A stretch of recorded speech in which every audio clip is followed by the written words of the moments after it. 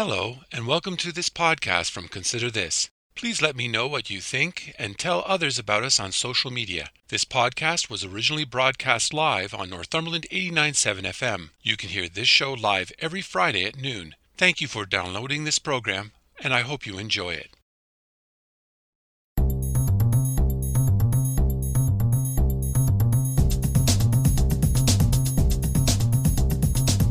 Hello, I'm Robert Washburn, and welcome to Consider This Northumberland, a current affairs program dedicated to the issues facing our community. We talk to the people on the front lines and those behind the scenes who make a difference in your life in Northumberland County. So I'm asking you, the listener, to take some time out of your busy day to consider this. With the recent wave of extreme cold weather, it is not hard to imagine what it must be like when you don't have shelter. Once again, local organizers of the coldest night of the year are asking for support. The walkathon hopes to raise more than just money. It hopes to increase people's understanding of the hardships many people face, especially when they don't have a home or enough food or can't find enough resources to live. You will hear Phil Redford, organizer of the walk, talk about the event and its goals.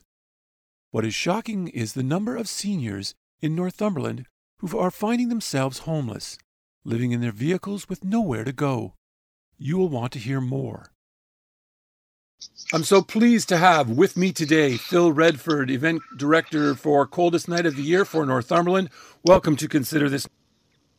Oh, thank you so much, Robert. It's nice of you to have me, and I'm really happy to be here. For those who may not know what the Coldest Night of the Year is, can you explain what it's all about? Absolutely.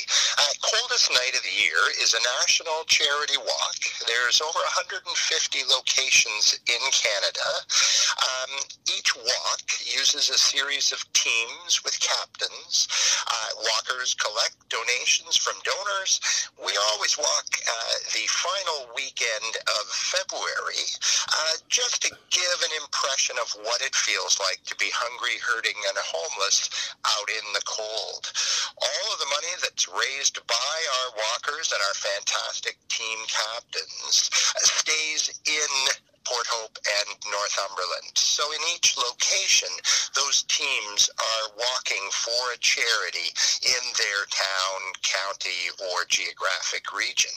It's been very successful over the years, and the awareness is growing. We walk for the Greenwood Coalition in Port Hope, which is a grassroots organization. We walk directly with the hungry, hurting, and homeless. So all of that money goes to support our programs. Now, when did the local walk come about? Absolutely. Our first local walk took place in 2014-2015, so we've been participating for 8 years so far. And it was like a small affair. It started with Greenwood Coalition and the help of a Grace Church pastor, who was then the event director, and it's grown steadily. I believe our first year brought in about 14 or 15,000, and it's grown steadily, so that last year we brought in over 103,000. So that gives you an idea of the kind of historical reality and awareness we've been dealing with. So what's happening this year? I know, again, this has been impacted by the pandemic. Is it going to be different from last year? Is it going to be in person? Is it going to be virtual? That's an excellent question. I'm really happy to give an answer that tells you it's going to be a blended event, as a matter of fact. So we do have about 20% of our walkers and teams have signed up for the virtual aspect of the walk, which means that really starting now, virtual walkers can do their own 2K or 5K walks where they choose around their own communities, send in photos and things like that. So for those folks who are a little hesitant to gather, we've accommodated that. About 80% of the folks who've signed up have signed up for our in-person event, which will be taking place this year. However, just a heads up to folks, it's not going to be indoors at all. So it will be in person, fully COVID compliant, but it will take place almost entirely outdoors. So how are what are going to be the safety protocols for that, just so that people understand clearly? That's a very good question. We will not be instituting a mass start. So within keeping in terms of the assembly restrictions, we will make sure that at no time at the start will there be people gathering greater than that number. We will have volunteer personnel ensuring that everyone is masked, because anyone approaching the welcome desk will have to be fully masked in the areas where start and finish occur. And we will be releasing in groups small enough. So closer to the date of the in-person walk, captains' teams will be contacted by email, and we will also be posting on the website instructions for the timing for our start. Also, when people reach our rest stop, and a big shout out to Adam Pearson at Queenie's Bake Shop in Port Hope, which is going to provide us with an outdoor rest stop, people will once again be required to be fully masked when they approach the rest stop. Small pre-wrapped snacks, fully sealed items will be given, but people will be encouraged to keep moving so that there isn't the prospect of large numbers gathering. Now, how far do people have to walk to participate? Another excellent question. We have two mapped routes. They're both fully on the website. So if people go to our website at cnoy.org/Port Hope, scroll to the bottom, and the maps are both there for the 2K and the 5K walk. Most of our walkers have signed up for the 5K. Both walks follow the same route until the rest stop, and then the routes diverge with the 2K going straight back to the start, and the 5K continuing on up Walton Street and around over to Dorset and back.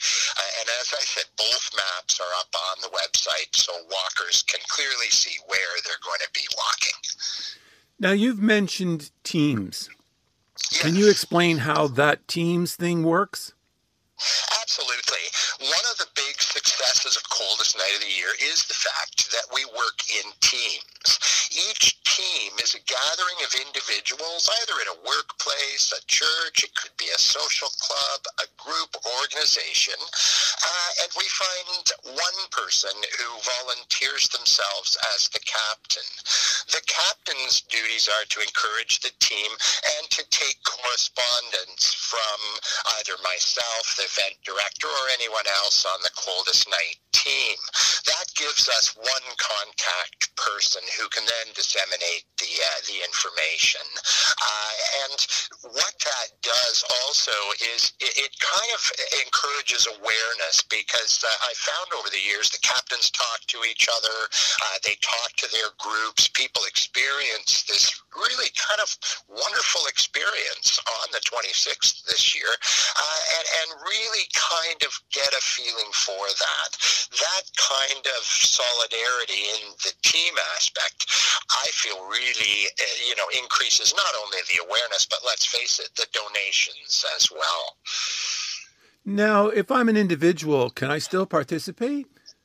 Absolutely. We have teams of one or two. It's really easy to participate.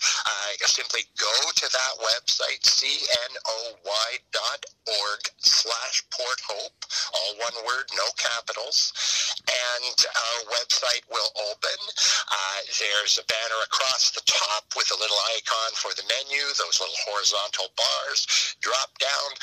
Everything is right there with large icons indicating how people can donate, join a team, register to walk, and it's quite possible to register as an individual. If people really like that idea of joining a team, we do have our Greenwood Gang team. It's kind of our generic catch-all team, and folks are absolutely welcome to join the Greenwood Gang team as well. Can you tell me a bit more about some of these teams? I was looking at the list, and they come from quite a diverse cross-section of Northumberland. Absolutely, they do. Over the years, I and my predecessor, Judy Hone, she was the previous event director, and boy, did she train me well. A big shout out to Judy. We really decided that in a diverse community, we really needed to reflect a diversity of teams. So we approached real estate firms, automobile dealerships, restaurants, although we've got very easy on the restaurants this year, given what they've been going through, churches, service groups, social clubs. So we really premeditatedly targeted as wide a diversity of folks for our teams as we could. I am so happy to say that once again this year we even have teams of healthcare professionals and first responders. I mean, can you imagine, even given the stresses that they're under right now, they still really believe in our cause. And so, yeah, we really have tried to reflect that diversity in our teams. Before you were an organizer, were you a participant? And I'd like to know what it was like to be a participant in this event. Can you describe what it's like from that perspective?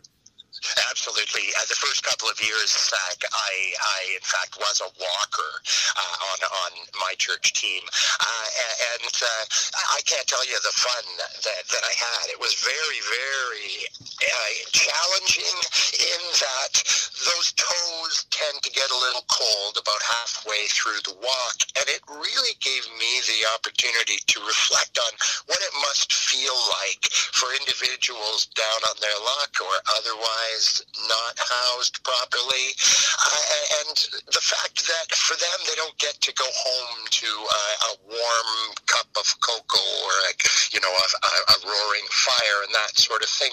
So it not only gave me the feeling of solidarity for a cause, but actually trying to experience what those we're trying to help experience. And I think that's really important. So I really kind of fell in love with the idea of Coldest Night of the Year. Also, the fact that so much of the money that we raise stays right in the community, I took as a participant that kind of pride with me as well. So it really can come right down to the local community level, which is what I really believed in at the time. And that just gave me a feeling of warmth, solidarity, and an ability to try to do something about it and to make a difference. From an organizer's perspective, what is involved in putting this all together? That's a wonderful question.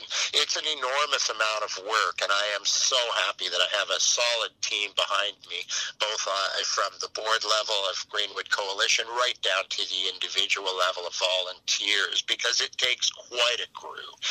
We start in September. We begin charting out courses. We meet with our personal team here, and we decide, are we participating again? And of course, that doesn't take long. The answer is immediately yes. We then begin to put out the call to our team members and volunteers. We start to solidify the idea behind the routes we're going to take, what changes we might make, and what service clubs we're going to approach. Through October and November, we begin to contact the captains, previous captains even in past years who may have chosen not to participate last year, for example, and we establish that contact. We contact the municipality to talk about the routes and to see if permits are issued, insurance, and that sort of thing. Through December and January, we tend to hit the streets, hit the businesses, really solidify those teams, and then February is taken up with solidifying the volunteer team, making sure goods and services are there, and actually physically organizing the space. So it really is an enormous amount of work for a dedicated team to keep doing. How much do you hope to raise this year? Well, our goal is 75,000, which, given the fact that we hit 103 last year, might seem to some to be a little on the low side, but we thought it might be prudent to test the waters and see whether perhaps last year was kind of anomalous, although given the fact that we are rapidly approaching $30,000 at this point with about 6,000 of checks in hand, with 45 teams, we're doing really, really well. So do you anticipate surpassing your goal? I certainly hope so, and given the absolute generosity from this community, I feel fairly confident that we will. As I said, I'm cautious to set it so high that we may not attain it, but certainly the awareness is there. I don't find that any longer do I need to keep explaining what Coldest Night is. That awareness is there, which I believe has spread, and also I think people are realizing that there's a real divergence between those of us who have and are homed, and those increasing numbers in our society who don't have and are really precariously housed, and that awareness is leading to people understanding that there's only so much that our institutions can do, and perhaps a grassroots, boots on the ground organization that can respond immediately is something to support, and I'm quite confident that this community continues to support us. From listening to you and all the amount of work that goes into this and the energy that goes into this, why do you do this?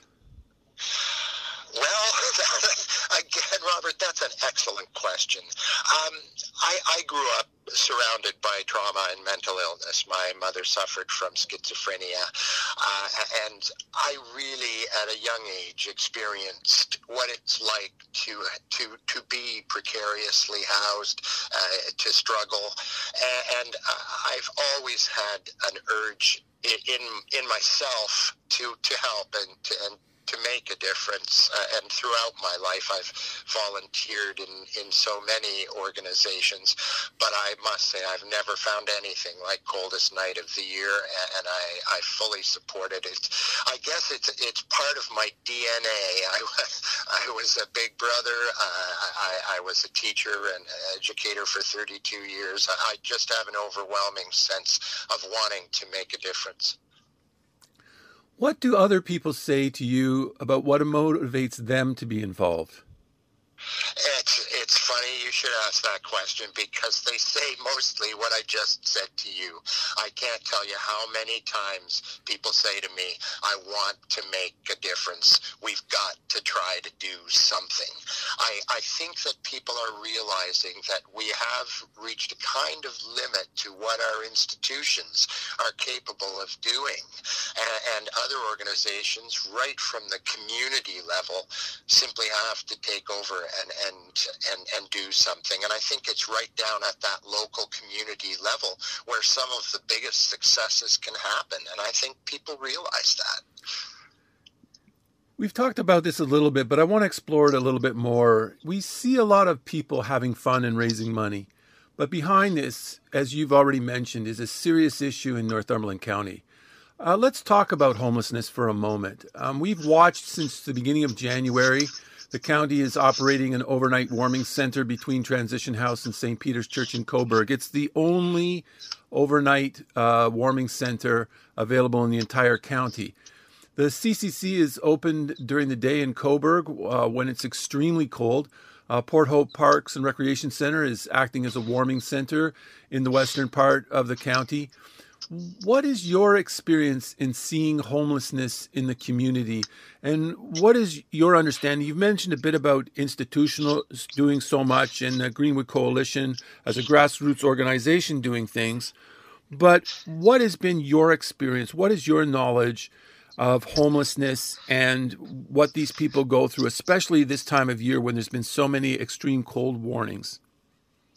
Absolutely. And my heart heart goes out to our more vulnerable people in our community who must rely on those sorts of things. What we've noticed at Greenwood Coalition is that, the safe and affordable housing issue is just huge.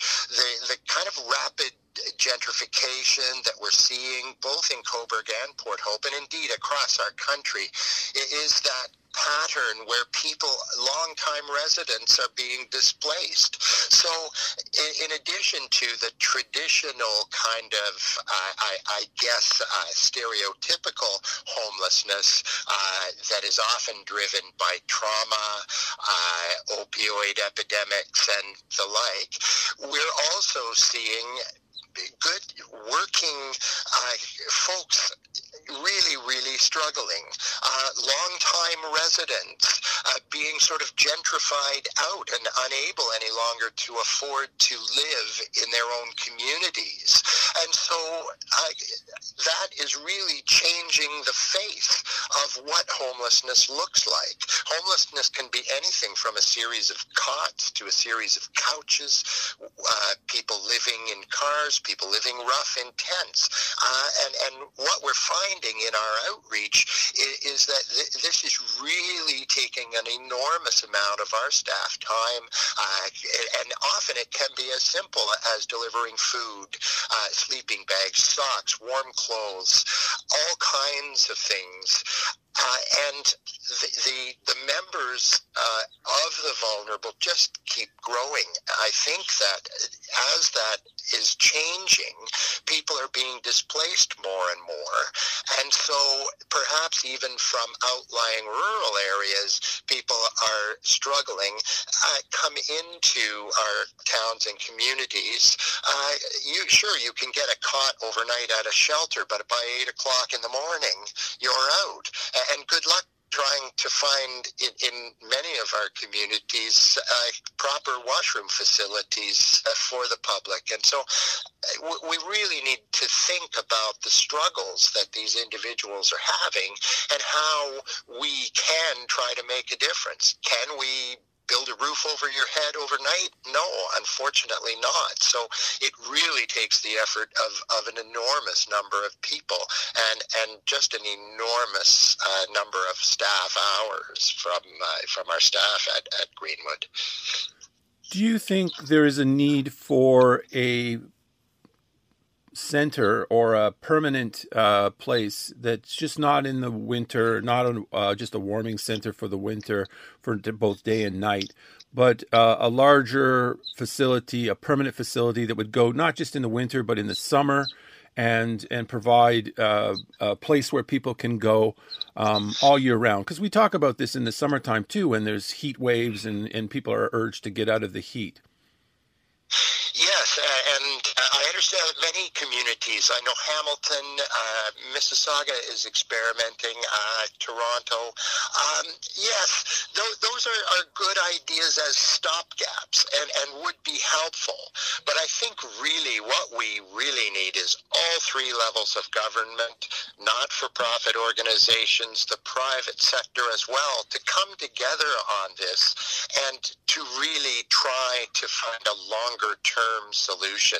Certainly in the short term, something does absolutely need to be done. We seem to wait till the last minute and then rely on service clubs and the like to throw something together, whereas a planned attempt at constructing facilities and certainly building affordable housing stock that takes on many dimensions, not simply just traditional. There are all kinds of encouraging things. And I do want to suggest to the listeners as well that we maintain an optimistic outlook at Greenwood Coalition in terms of whether some of those things can happen. I believe that this pandemic has really shown a light on this. So we really need a concerted effort from our levels of government and right from the grassroots of communities as well. You alluded to this earlier, and I want to come back to it, and that was that, people participating, they go out, their toes get a little cold, their ears might get a little cold, and then they get to go home and be warm and have a hot chocolate and feel good about themselves. How effective is this event in educating people about homelessness in the community and having them not just be raised in awareness, but becoming advocates for the homeless? That's an excellent question. Over the years, we have also targeted teams from Habitat for Humanity.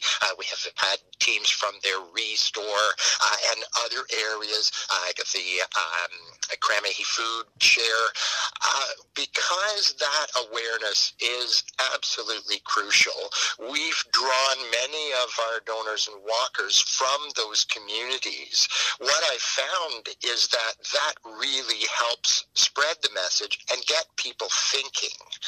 What really had to occur, I believe, over the years was that people not only needed to think about these things, but actually be exposed to them. So I'm finding when I approach people now, I'm no longer having to spend so much time outlining what the problems really are. People seem to be much more interested in what can we do about it. So even for many of our volunteers, we've drawn permanent help now. Some of our volunteers from Coldest Night have said, well, can I help your organization? What do you need? So I really believe that this spurs people on to think about it year round and to not only look forward to the coming again of Coldest Night of the Year, but to also think about how can I make a difference during other times. And so many of our donors from Coldest Night of the Year have in fact become permanent monthly donors at Greenwood Coalition and have really sought us out and premeditatedly asked us, what can we do? Remind us one more time, how can people get involved? It's really easy to get involved. Once again, the website is cnoy.org/porthope. That will get you right to our website. The icons are easy to follow. You can join as an individual, join as a team, or you could join our generic Greenwood Gang team. People are also welcome to contact me personally. Our email address is cnoyporthope@gmail.com, and they can even phone me up 905-376-4771. Phil Redford, thank you so much for talking to me today. Thank you, Robert. It's always a pleasure to speak with you, and big shout out to 89.7 and all the listeners and all of our community members and supporters, right from Acme Electric to Canadian Nuclear Labs and all of our sponsors and volunteers. Thank you so much. That was Phil Redford, Event Director for the Coldest Night of the Year for Northumberland. I want to thank my guests this week for talking to me. And I want to thank all the listeners for tuning in today. Please join me again next week when we will talk to the people on the front lines and those behind the scenes who make a difference in your life and Northumberland County. So please tune in. If you would like to listen or share this or any podcast, please check out my website at consider-this.ca. There you will find past podcasts, news, and other information about life and politics in Northumberland County. Or you can go to the radio station's website at northumberland897.ca. I'm Robert Washburn. Thanks for taking time out of your day to listen in, and I hope over the week you will continue to consider this.